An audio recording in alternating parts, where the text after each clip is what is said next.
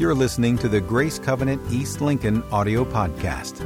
A couple of weeks ago, Cammie drove through Chick-fil-A here in Denver, and when she received her order along with her change, she received two little gift cards. They were pay it forward cards, and the card said, "Be our guest, your choice, our treat." They were involved in a pay it forward promotion. Did anybody else get a card like that? I guess we're special. Try again. Ask for it, actually. I love great pay it forward stories, so I thought I would share a couple with you this morning. So here's the first one. At 7 a.m. on a August morning in 2014 in St. Petersburg, Florida, a woman drives through a Starbucks drive-through, and when she gets up to the window, she orders her drink. She orders an iced coffee, and she pays for it. And then she orders another drink. She's by herself, but she orders another drink, and it's a caramel macchiato, actually. And she says, "I want you to give that drink to the customer in the car behind me." And so that customer drives up, and they find out that they've already been treated to a drink, a caramel macchiato. And so they take their drink, and then they order a drink and pay for it and say, "Give it to the customer in the car behind me." By 1:30 that afternoon, 260 people had done the same. They had paid it forward. They had bought drinks for the stranger in the car behind them. That evening at 6 p.m., the 379th customer drives through, and he must have been Scrooge because he declined to buy a drink for the customer behind him. Maybe there wasn't a car behind him. He broke the chain, but bottom line is at the end of the day, 378 people had paid it forward. That's pretty incredible. You think just the fact that that's like trying to get the wave going in a ball game, right? You know, but the people, it just kept going and it kept going. And it was just a small act of kindness, just buying a cup of coffee. The second story that I want to share with you, I actually want to read to you. It comes from Ron Mel's book, The Tender Commandments. And here's that story. Jeffrey was an 8-year-old who, for the most part, enjoyed school. In fact, he thought that school would be nearly perfect if one thing could change. No more tests. School would be much better without those intimidating little bullies. There was one other thing that Jeffrey didn't like about school, and that was Thursday. Thursday was Jeffrey's least favorite day of the week because, you guessed it, Thursday was test day. One particular Thursday, Jeffrey became so nervous and distraught about finishing his math test on time that he did something unthinkable. Jeffrey wet his pants. This was the horror of all horrors. He looked down and he saw a little puddle by his desk. Sick with worry and embarrassment, he looked up just in time to see his teacher motioning for him to come to her desk. He thought, "Oh no, what am I going to do? I can't move." Knowing that he was frozen to his desk, the teacher got up from her desk and she began to walk down the aisle towards him. "Oh no," he groaned. "What am I going to do now? She's going to see the puddle. Everybody's going to laugh. This is going to be horrible." What he didn't know was that at that very moment, one of his classmates, a little girl named Sarah, was coming down the aisle from behind him carrying a large fishbowl. When she got up alongside him, she suddenly lurched and dropped the heavy bowl. As it collided with the floor, it shattered with a loud crash and sent water, broken glass, and displaced fish flying everywhere. Now covered by fish tank water, Jeffrey sat thinking, "Thank God. Thank God. There is a God in the heavens. What a wonderful gift. What a wonderful girl." But then it dawned on Jeffrey that little boys don't even like little girls. He couldn't possibly let this incident pass. He looks at Sarah and said, "What's wrong with you, you clumsy clod? Couldn't you watch where you're going?" As the class laughed at Sarah, the teacher took Jeffrey, now covered with dignity, to the gym class to get some dry clothes to wear. At lunchtime, no one wanted to sit with Sarah. Her friends avoided her at recess. In the unforgiving society of elementary school, she was suddenly a plague, a pariah. When the day was over and Jeffrey was on his way home, he walked out the door and saw Sarah. All the kids were leaving, but Sarah was walking by herself. He began to reflect on what happened that day, and suddenly, on impulse, he walked over to her and he said, "Hey, I've been thinking about what happened earlier today. That wasn't an accident, was it? You did that on purpose, didn't you? You did it on purpose." She said, "Yes, I did. I did it on purpose because, you see, I saw. I knew what had happened to you. And I wanted to help you because I know what it's like because, you see, I wet my pants one time too." Now, that's a sweet pay it forward story. It's really a story of great empathy. But the real beauty in this story is that this story should cause you and I to think, God, I hope I never forget what you've done for me. Because here's the deal. Bottom line is, we've all wet our pants too. We've all stained ourselves. And we stained ourselves with our sin. But Jesus has covered us. He's covered us with his precious blood. And now we have forgiveness. And he's caused us to have life through him. Abundant life, eternal life. He has covered us with his precious blood. That's his story. In 2 Corinthians 5:21, it says, "For our sake, he made him who knew no sin to become sin so that in him we might become the righteousness of God." Let's think about that. For our sake. God did this for our sake. For our sake, he made Jesus, the sinless Son of God. He made Jesus, who knew no sin, to become sin. Jesus was stained with our sin when he went to the cross. He took the sin of the world on him. The sinless Son of God becomes stained with our sin. And because he became stained with our sin, he covered us, and we find provision, we find life. We become the righteousness of God. That's the ultimate pay it forward story. Think about it. That's the ultimate pay it forward story. It's greater than any headline story about 378 free cups of coffee, because it's not a caffeine story. It's a spiritual story. It's a story of death and life. It's the story of the fact that you and I owed a debt to God because of our sin that we would never, ever, ever, ever begin to pay. We couldn't pay it. There was nothing that we could do to pay it. But Jesus, the sinless Son of God, paid a debt that he didn't owe. Jesus died for our sin so that we wouldn't have to. And because of that, you and I have found forgiveness and life through the provision of Jesus Christ. Our life is different. We are new creations in Christ through the provision of Christ. The old has gone. The new has come. We got to start over. We got to do life over. And everything from the past was wiped away through Jesus Christ. But it goes even deeper than that. We also have the privilege and the responsibility to help other people find life through Jesus Christ, through the provision of Jesus Christ. We have a privilege. We have a responsibility that we would go about life giving away what we say, paying it forward, because we have now experienced it. We get to pay it forward time after time after time after time. And not only is it a privilege and an opportunity, but it's actually an assignment. It's an assignment directly from Jesus. In Matthew 28:19, Jesus said, "Go into all the world and make disciples." He's given us our assignment to make disciples. Making disciples is the continual process of helping people find life through Jesus Christ. That's our assignment, to continually help people find life through Jesus Christ. Well, how do you make disciples? Well, we do what Jesus did.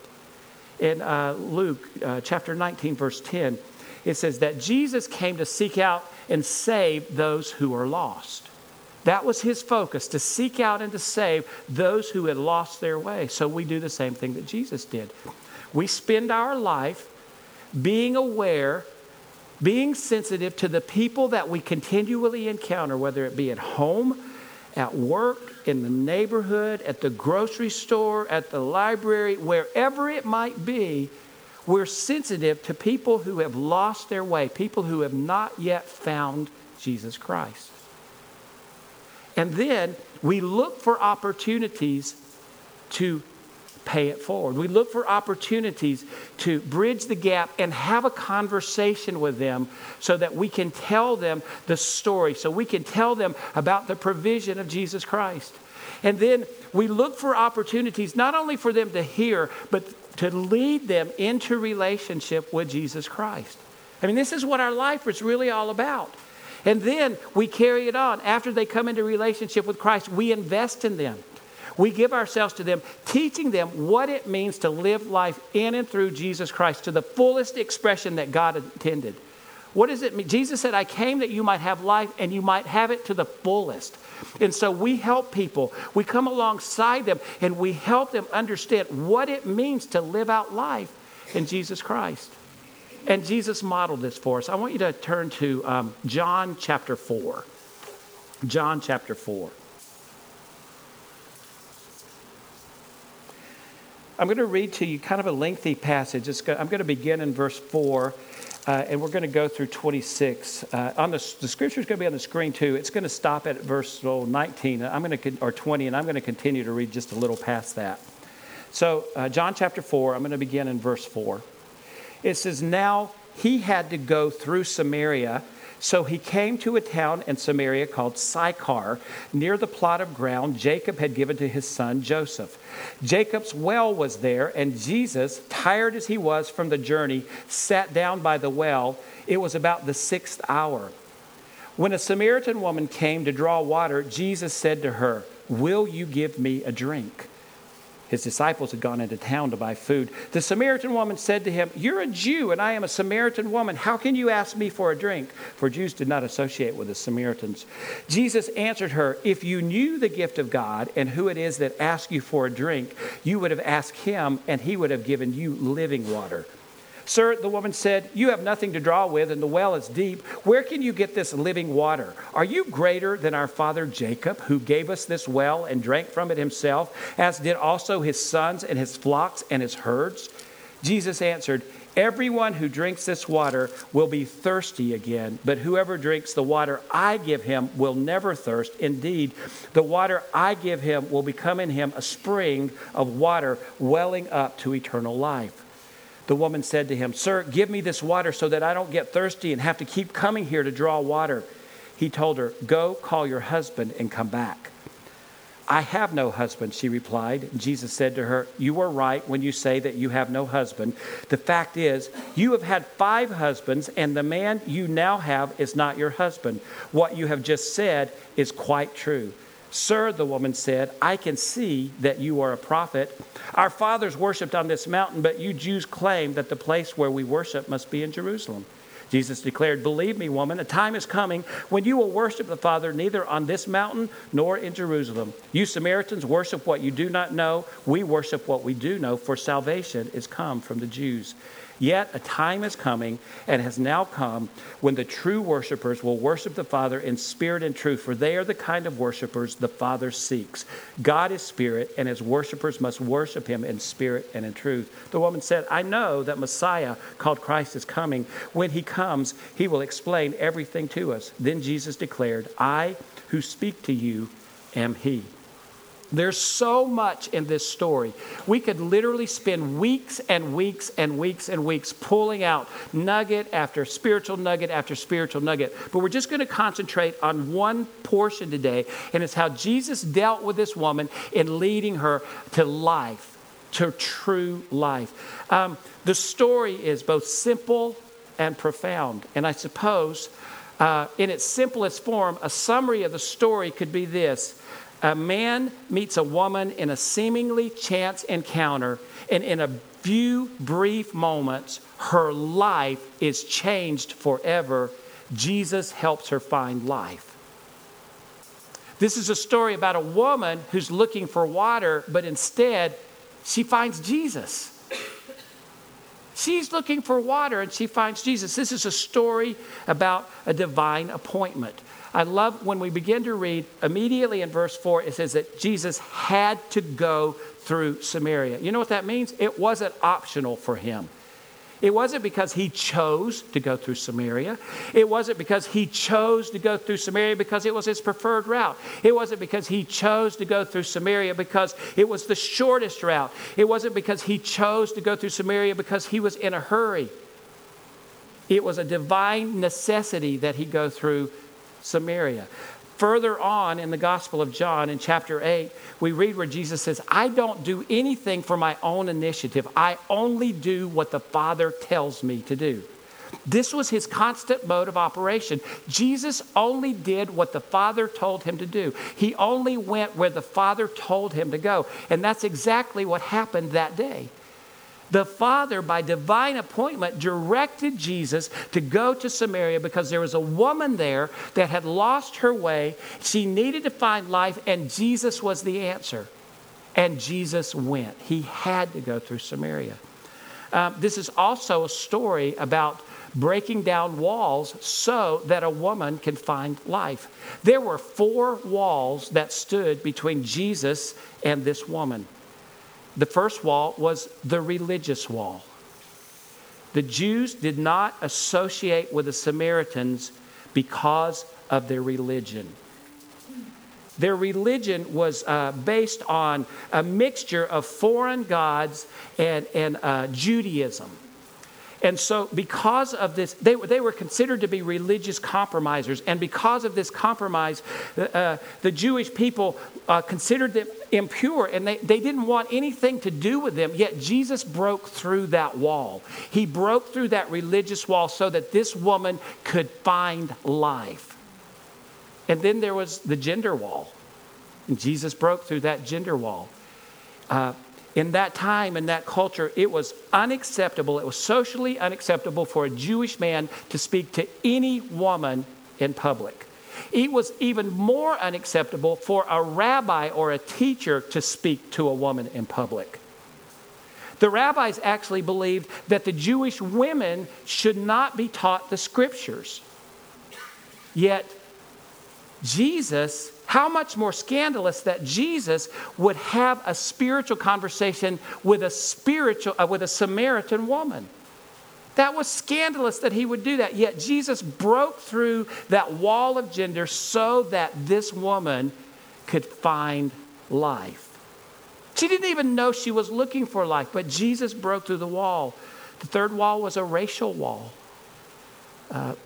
Because they were Samaritans, they were of a different race. Because of their intermarriage with the Syrians, they were considered by the Jews as a half-breed, a biological and a spiritual half-breed of outcast. They didn't want anything to do with them. They considered them unclean because of their race. They were impure, yet Jesus broke through that wall. Jesus didn't let the racial wall keep him from helping a woman find life. And then finally, there was the moral wall that Jesus broke through. This woman was in a live-in situation. Not only was she a Samaritan, not only was she a woman, not only was she of a different race, but she was living an immoral lifestyle. And Jesus pointed it out. She was in a live-in situation with a man who was not her husband. Others would have nothing to do with her, but Jesus broke through the wall of immorality so that he could help her find life. You and I, we have a privilege, and we have a responsibility, and we have an assignment to help people find life. And as we're walking about, as we're living life doing that, we encounter these same kinds of walls. We encounter all of these walls, and we have to be willing to break down those walls. We have to be willing to push those walls down simply so other people can find life. This is a story about Jesus taking a normal day and a common need, and turning it into an opportunity to engage in a conversation with a woman who had a great need, a spiritual need, so that she could find life. And it's interesting because when you read on past what I read, she actually went back to her own little area, her region, and she began to tell everybody her story. And because of her testimony, it says that many in her town, her community, believed. So she was already paying it forward. She heard about the provision that Jesus had, this living water. She goes and she tells, and others receive this living water because she was willing to pay it forward. And we have the same responsibility. It's so easy to go throughout life every day, and we're so caught up in all that just life requires for us that we can have blinders on, and we neglect to see the people around us. We neglect to see the people who have lost their way, the people who don't know Jesus. And it's very easy to often pass judgment on those people, but how often do we stop and say the real need is they need living water that comes from Jesus Christ. The real need is they need an encounter with Jesus Christ. Oh my goodness, I've had that encounter. I can pay this forward. I can pass it on. I have the opportunity to tell them. I can tell them about the provision of Jesus. Behind the scenes, this is really what was going on. Jesus was led by the Holy Spirit. This is where you get to fill in notes. Jesus was led by the Holy Spirit. He had to go through Samaria. He identified a common need. It was water, and he turned it into an opportunity. Just a common need, and he turned it into an opportunity. He didn't get hung up on social protocol. He was more concerned about the woman and her need. And he operated in the supernatural to reveal the woman's need. So if you think about it, when we're working out our privilege, our responsibility, our assignment, these are the same things that we should function in. We should depend on the Holy Spirit. Every day at the beginning of our day, we should say, Holy Spirit, I invite you into every situation, every conversation, every room, every circumstance that I'm in. I invite you in so that I might be aware of the needs going on. And Holy Spirit, will you help me see opportunities where there's common needs? Because it doesn't have to be something extravagant. Listen, Jesus used something as simple as water to build a bridge to talk to this woman. And in our everyday life, there are so many common needs that we encounter, that people have, and we have common things to us, that they're a great bridge to just beginning to walk across to have a spiritual conversation. And in having those conversations, our main focus must be on the person, not necessarily the rules and the regulations around. Not necessarily what might people think. What might my coworkers think? They've said we can't talk about God at work. Well, find a place on break or go across the street. But have a concern. That person needs to encounter Jesus. I love it when Marty prayed for the Nick V event this week, that he actually gave us a different perspective. It wasn't about coming to see a man. It was about coming to have an encounter with God. And that's what we're really doing. We're helping people have an encounter with God. And we have to be willing to function in the supernatural. Listen, because of the Spirit of God living in us, we all, if we have a relationship with Jesus, we have the ability to function in the supernatural. In fact, every day our life should be naturally supernatural. It should just be how we live. And so you shouldn't be surprised if you're in a spiritual conversation with someone and you begin to hear something here and here, and you feel like you're getting some insight into this person's life, to be able to speak that out, to say, just as we're talking, I have a sense that, and you just put it out there. The worst they can say is, I don't have any idea what you're talking about. That's the worst that can happen. They could even get offended, but the best that could happen is they go, how did you know that? How could you have known that? And it's because you were willing to function in the supernatural power of the Holy Spirit working in you, and that the Holy Spirit would reveal things to you about that person. And when we're people who are Spirit-filled, Spirit-led, depending on the Holy Spirit, this can happen every day. This is how we walk out our privilege and our responsibility. We've been called to help people find life. And these are the things that we need to have functioning in our life. Once we understand we have the privilege and the responsibility and the assignment, then we need to depend on these kinds of things, the same kinds of things that Jesus modeled for us. And I want to say, helping people find life isn't always easy, or it's not always comfortable. Sometimes those opportunities can come up at the strangest times. And you have to make a decision. Am I going to walk into this? But the truth of the matter is, if we are willing to take the step, the Holy Spirit will lead it. It's not always easy. It's not always comfortable, but we have to be willing to push down the walls and go where they are. Let me ask you, if you woke up one night and your house was on fire, and I hope it doesn't happen to any of you, but if you woke up and your house was on fire and you called the fire department, help, our house is on fire, we're trapped inside. When the fire department arrived, if the fireman stood out in front of your house and said, okay, y'all, your house is on fire, come on out. Come on out. Y'all come on out of the house because your house is on fire. That's not what you want them to do. What do you want them to do? You want them to push down the door. You want them to break down walls if they need to and come and rescue you and bring you out. And that's exactly what we've been called to do.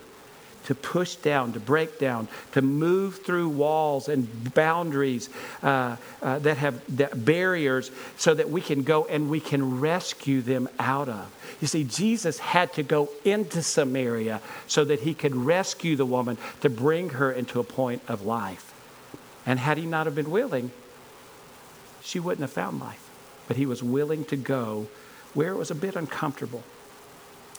You and I don't have the ability to save anyone, but we can trust the Holy Spirit. The Holy Spirit can bring salvation, can bring conviction. We can't save anyone, but here's what we can do. We can make ourselves available. This is in your notes. You can share your story. The power, so it's like I talked about at the men's breakfast. 4 men are going to share their story because there's power in their story. We are believing that as men share their story about the power of God working in their lives, that other men are going to be encouraged, convicted, inspired to deepen their walk with Jesus Christ. And you can extend an invitation. And we've been talking a lot about this. This really isn't a message to get you to extend an invitation to the Nick V event, but that is something that you can do. You can extend an invitation, but you can extend an invitation every single weekend to a church service. You could extend an invitation for a person to come to a Bible study. You could extend an invitation for somebody to come to your house for dinner, to build that bridge. It's extended invitation. I want you to watch as we close just a brief video about the power of the invitation. So I was recruiting for a job for somebody in Charlotte, and I came across Sarah's resume, and we hit it off right away. We became best friends. So 3 months later, after dropping a couple of hints and us hanging out a couple of times, she was like, I think Grace Covenant is where you need to go. You need to check it out. And I was like, I don't know. That's a pretty big church. It's a little overwhelming for me. I was like, I don't know if I should do it. I might be like, lightning bolts might come down at me if I go near the church. So a lot of transition happened over the years. So Noah's dad and I got a divorce, and that tends to cause havoc. I didn't know where to put my hands, so to speak. I didn't know what to do. I didn't know which direction I needed to go. And it almost felt like everything was self-imploding, like it was just closing in on you. Where can I find happiness? Because I'm not happy, and I was super disconnected from my son, and there was just a lot of disconnection everywhere. But I didn't want to let Sarah down. I didn't want to miss that friendship or mess that up at all. So I went, and man, as soon as I went in, it was game over. The worship team was going, and I just immediately started crying, and because in those moments all the right words are coming at you, and it was the moment that I was like, I need to be coming to church. That's what I need to be doing. Life is great. Noah and I have an amazing relationship. I have an amazing job. It's quieter, now. So, but there's still things that are amiss. The faith has to stay continued. It doesn't just stop or stay that way. I can be myself, but definitely a better version and not as destructive. So it was like the doors were opened and it was like, hey, come on in. Yeah, you're part of us. And it was like, oh. And it was just this level of peace. So this is a story of a woman who was looking for direction in her life, and because of an invitation, she found Jesus. And now her life's completely different. That's the story she tells, and that's the story. She just paid it forward to us. She just told her story. So there's power in the invitation. Men, this is why I'm inviting you to come to the men's breakfast next week.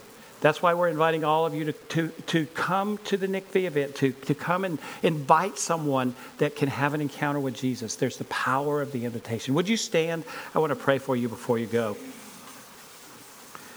Father, thank you for covering us with your precious blood, the blood of your Son, Jesus Christ. We confess that we've all stained ourselves with our sin, but we're so thankful that we've been covered over with the precious blood of Jesus Christ. And we have newness of life. We have new life. We have a full life. Father God, you've done so much in and for us. And Father God, I pray that we would be a people who would be so willing to give it away, to pay it forward, to help other people know about the provision of Jesus Christ. Give us a sensitivity to be aware wherever we are, wherever we go. Help us to look for those opportunities to enter into a spiritual conversation. Help for us to look for those common things that would allow that. Help us to tell people the story and help us to walk alongside them so that they can grow in their relationship with Jesus Christ, because that's what you've called us to do. So, Father God, we surrender to you today. We present ourselves to you. Holy Spirit, we ask that you help us as we walk about this. We commit to it today. And I pray this in Jesus' name. Amen. For more information on Grace Covenant Church, our service times, ministry opportunities, directions, and more, visit us at gracecovenant.org.